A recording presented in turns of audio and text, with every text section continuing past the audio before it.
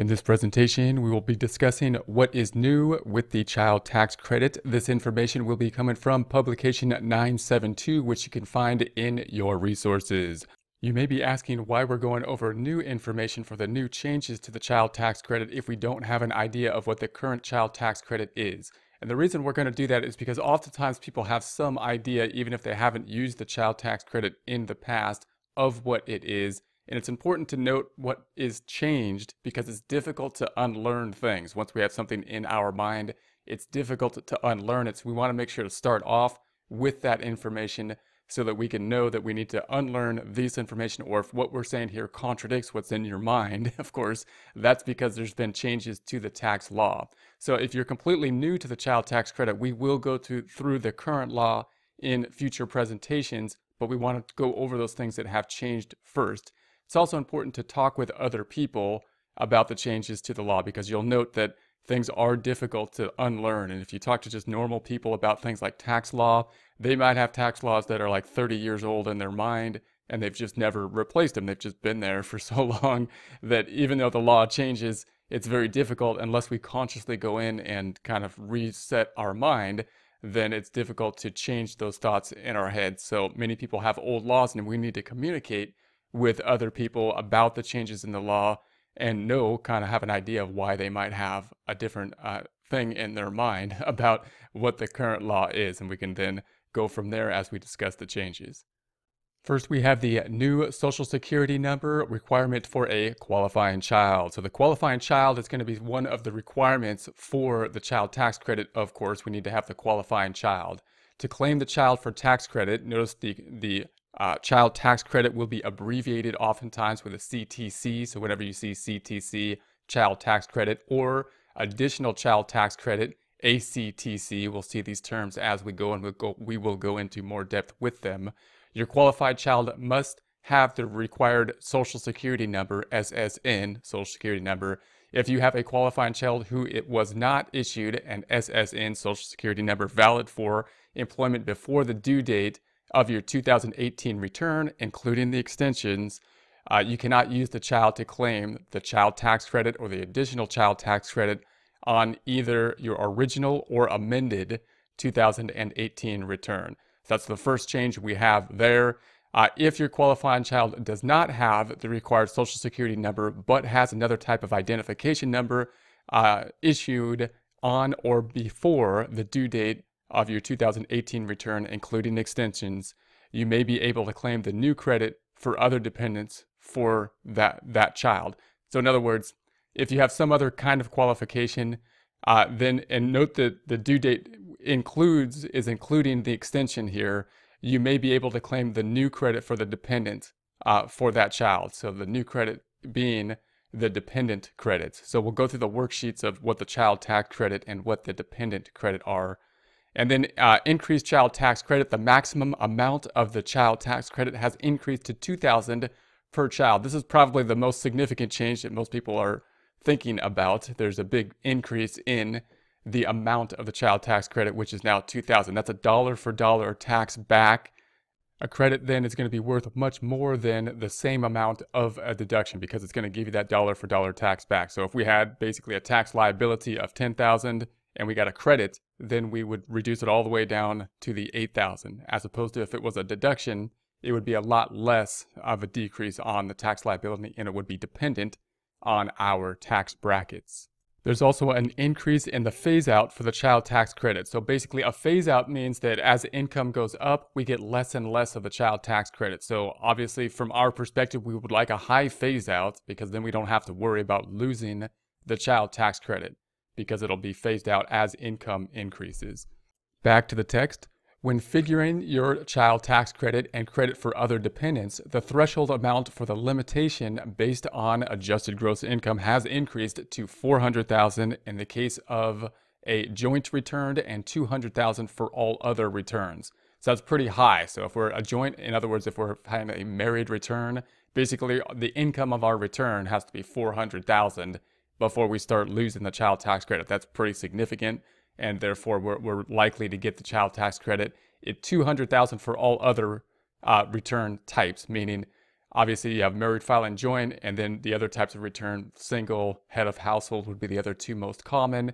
And so we have the same basically cap there. So if you're single, head of household, and you're making under the 200,000, then you shouldn't have to worry about the phase out of the child tax credits. There's also an increase of the additional child tax credit, and that's going to be to 1,400. So this concept is a bit more confusing, but it's something that applies to a lot of taxpayers. In other words, if we have income that results in us not owing any taxes, our income is low enough that we don't owe taxes, then we still may get a refund for the child tax credit up to the 1,400, even though we don't owe any money. In other words, we could get money back, and that means that we're not really having a tax in that case. If we don't owe any taxes and we get money back, it's not a refund in that case. It's basically some kind of benefit that we are getting.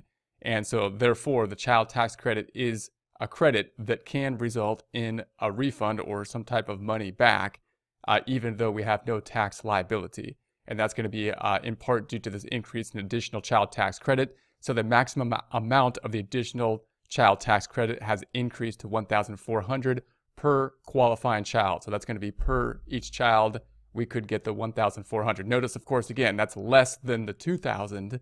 So if we had a tax liability of say like 10,000 and we had the child tax credit, or if we had two child tax credits, right, we would get 2,000 per child.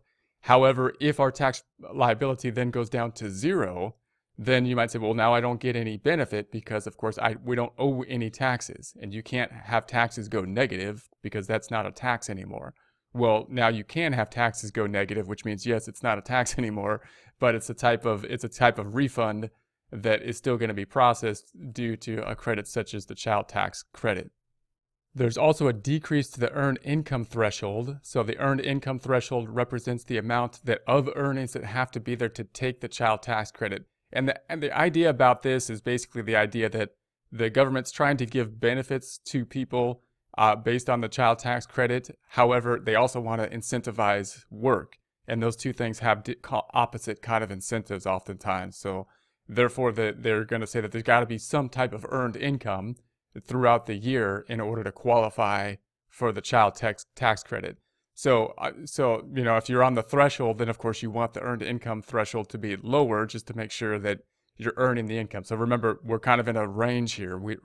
If we're single or head of household and our income goes too high, above 200,000, we could lose the child tax credit. If our income is low to the point that we have no tax liability, we could lose part of the child tax credit due to the fact that we're going to be below the threshold. And then if we don't have any income related to the earned income threshold at all, then of course, we could lose the child tax credit as well. So these two things are kind of in the same basic area, meaning this 1,400 is something that we could get from a child tax credit even if we have low income. But if our income is very low, which is decreased below the earned income threshold, then we may lose even this amount of the lowered amount because we have no tax liability because the government wants to incentivize basically work. So back to the text, and this 2,500 is the lower amount, and that means that if you go below the 2,500, we basically lose all of this $1,400 credit, and it'll phase out until that point. So if you get down to the 2,500, then you've basically completely lost the child tax credit and the additional child tax credit, and then it'll go up with earned income up to a maximum of 1,400, even if we have no tax liability. And then as we increase the tax liability, then of course we're back into the child tax credit, which could increase as we have a tax liability. The credit then will increase to the max of the 2,000. The earned income threshold for claiming the additional child tax credit has decreased from 3,000 to 2,500. So we'll see some examples of this as we go through the law. But note what that means is if you have less than 2,500 of earned income, you're not even going to be able to qualify for the 1,400. You're not going to owe any taxes most likely because of course the income is below the point at which you'll be owing taxes. However, you're not, if you had more than the 2,500, you may still get a refund, even though we don't have taxes due to the fact that we have this additional child tax credit amount. There's also going to be a new credit for other dependents. And this is kind of the result of the fact that there's no exemption for just a normal dependent. So you might say once they got rid of the exemption, then the benefit of having dependents other than the child tax went away. So now they're going to say, okay, we'll give some kind of benefit, a credit, for dependents that aren't related to the child tax credit. And so that's why these things kind of go together. So when you think about a dependent, your first thing is, well, does it qualify for the child tax credit? Because that's going to be huge, compared to anything else related to. And then if not, then you say, okay, well, can I still get now the new dependent credit? So these two things are kind of linked together in that way. We're concentrating here on the child tax credit, but just realize that as you go through your series of questions, if the child tax credit does not apply, then of course your next step is to say, okay, what about the dependent credit? Do we still qualify for the dependent credit? So back to the text. If you have a dependent, you may be able to claim the credit for other dependents. This is the other dependent credit, ODC credit. The ODC, other dependent credit, is a non-refundable credit up to $500 for each eligible dependent who cannot be claimed for the child tax credit. So now what happens there is you're saying, okay, we have a dependent, and so we'll discuss the rules for dependents and whatnot later, but we have a dependent here, doesn't qualify for the child tax credit. We may still get the 500 credit then if we have the qualification for the other dependent credit.